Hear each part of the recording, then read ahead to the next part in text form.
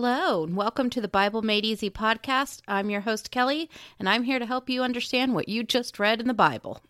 Hello, everyone. I am so glad you're on this journey with me. If you are new, welcome. If you have any questions on how the podcast is laid out, you can listen to my introduction episode. And everyone is welcome to go to my website, bemepodcast.com, to drop me a note, ask any question, or just get up to date on the podcast with the resources I have there, including links to all of my pop culture references. Welcome to week 45. We are in Matthew chapters 23 through 26, Luke chapters 20 through 22, Mark chapters 13 and 14, and John chapters 13 through 17. Timeline is 30 AD. We'll start with Matthew 23 and Luke 20. As we start off in Matthew 23, in the same subject that we ended last week, which is hypocrisy. Fitting, as not only was Jesus dealing with it in his time, but he knew that we all are hypocrites and would deal with it in others as well. He explains especially what it means for someone in leadership to act like that and the consequences of such actions. It is also a warning to us of how to watch ourselves. Kelly's side note, I used to be in charge of a large group of customer service reps, and because you deal with people, you are almost always dealing with some sort of mistake, and very often it wasn't one you had made.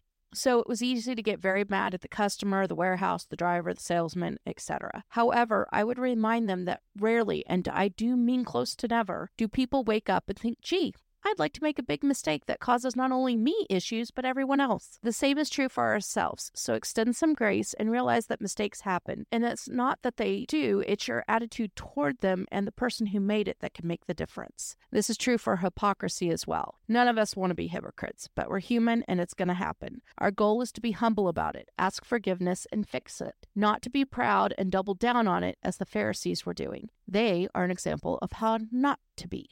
And don't kid yourself. The minute you think you'd never do that thing, you will be doing that thing faster and harder than the one that you were judging. And as Jesus points out, there are 7 woes. So, as the great Pastor Paul has said, stay low. So when you fall, you don't have that far to the ground. Luke 21, Mark 13, and Matthew 24, Jesus goes on to explain the destruction of the temple in the end times. They were looking at how beautiful the temple was, and I really hope in heaven we get to see what it looked like. Not that it will compare to anything in heaven, but my earthly brain is curious, and not sure if it will be when I get to heaven, but if I am, why not? And Jesus tells them that every one of those stones will be thrown down, and not one will be left on top of another, which prompts the disciples to ask about this. And Jesus begins to explain all of this. And some of the things he describes has already come to pass, such as the destruction of the temple, which happened in 70 AD and an event called the watershed. And you can still go to Jerusalem and see those stones in huge piles today. Other things have not come to pass, but will. He warns that many people will come saying that they are him. Do not be deceived. P.S. Many cult leaders like to say they are Jesus. Jesus says, we will hear of wars, rumors of war, but not to be scared as these things must happen. So, to be fair to our grandparents and great-grandparents during the World War I and World War II era, you can understand why they might think that this was the end. To us now, our issues look really bad as well. He tells us there will be great earthquakes, famines, pestilence in various places, fearful events, and great signs from heaven. I think we check all of those, and while I do not know when the end will be, literally no one does but God himself, so hint, if anyone says they know, just eye roll and move on as they don't. We know it's closer than it has ever been before. He tells us that those who believe will be handed over by our religious leaders and put in front of kings, governors, and still we are not to worry as God will give us the words when the time comes to defend ourselves. But he warns further that not just this, but we, as a collective, not all as individuals, will be betrayed by parents, siblings, friends, etc., and that some of us will be put to death, that everyone will hate us because of Jesus. But not to worry, we will not perish. This means hell here. We will die on this earth, but we will live eternally with Christ. When we see the abomination that causes desolation standing where it doesn't belong, this will be the Antichrist. Let the reader understand. Then let those who are in Judea flee to the mountains. Let no one on the housetop go down or enter the house to take anything out. Let no one in the field go back to get their cloak. How dreadful it will be in those days for pregnant women and nursing mothers. Pray that this will not take place in winter, because those will be days of distress, unequaled from the beginning when God created the world, until now, and never to be equaled again. If the Lord had not cut short those days, no one would survive. But for the sake of the elect, whom he has chosen, he has shortened them. Armies will surround Jerusalem, which especially since 1967 have we seen this off and on. But most of what Jesus speaks here is the watershed. However, it's not all fulfilled, as the time of the Gentiles, who are literally anyone who is not a Jew, has been fulfilled. He explains that the closer time gets to the end, that nations will be in anguish. People will faint from terror and apprehensive of what is coming on the world.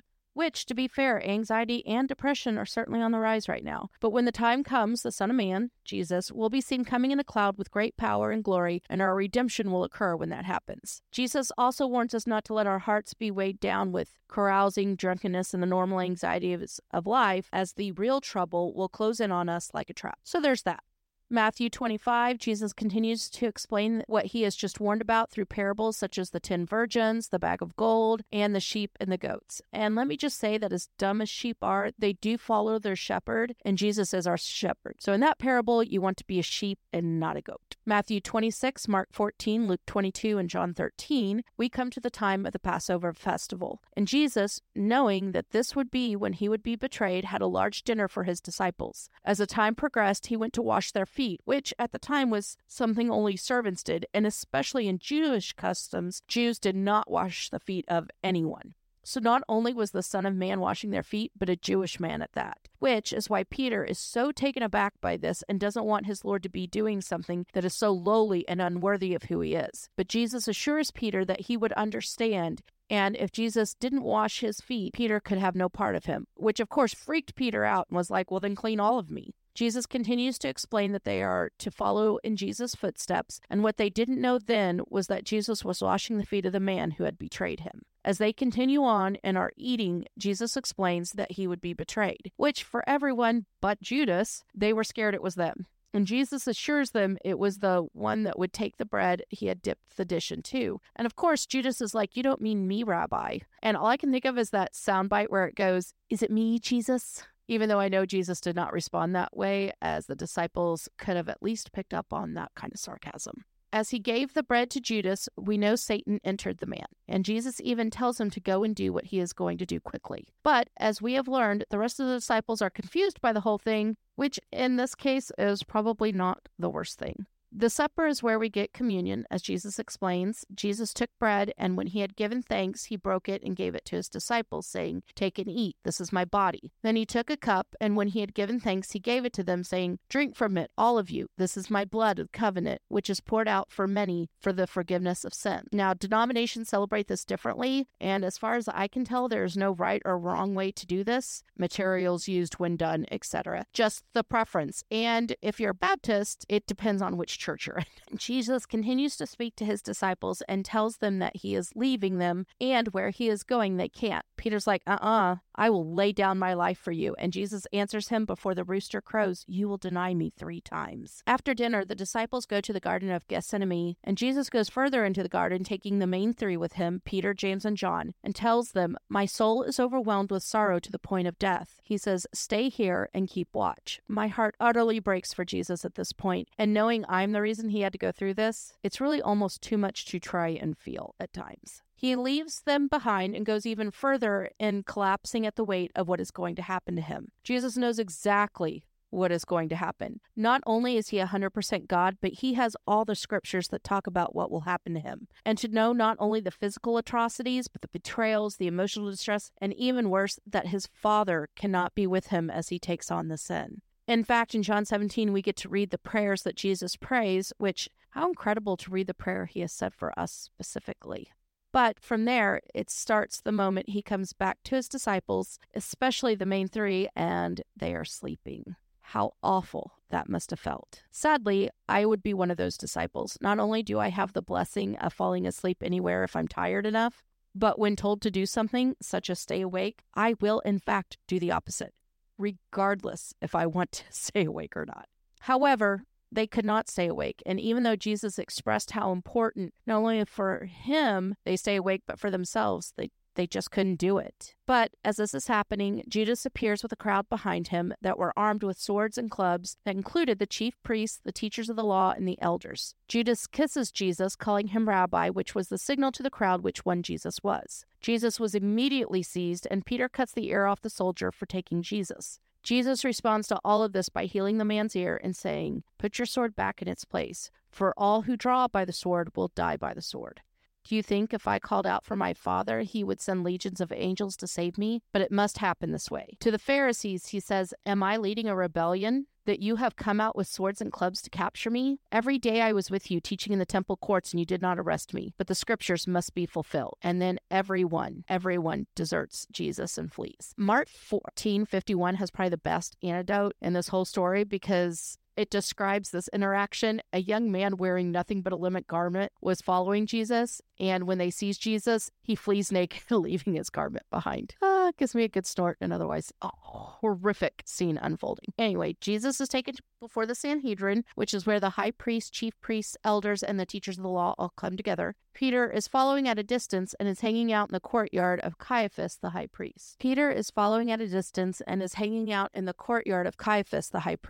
Then there are charges against Jesus and many false accusations, and most of the witnesses do not even agree with one another. In other words, if this were an actual court of law here in America in 2023, you'd have to let Jesus go, as there was absolutely no proof of any wrongdoing. And the Pharisees are trying hard to get Jesus to respond to all of this, but he doesn't. It isn't until he is asked if he is the Messiah and he answers that he is, which to them would be blasphemy, and they all agree to condemn him to death. Of course, this would be after they spit on him, blindfolded him, struck him with their fists, screaming that he prophesy, and continue to beat him. Meanwhile, Peter is in the courtyard hearing all of this and getting the scoop. A servant girl calls him out and tells everyone that Peter hung out with Jesus. Peter denies this twice. Then, when she is vehement, so is he, and with all those sailor words he knows, he denies it. Then the rooster crows, and Jesus looks straight at Peter, and the entirety of the situation and the prediction Jesus had said to Peter falls on him hard.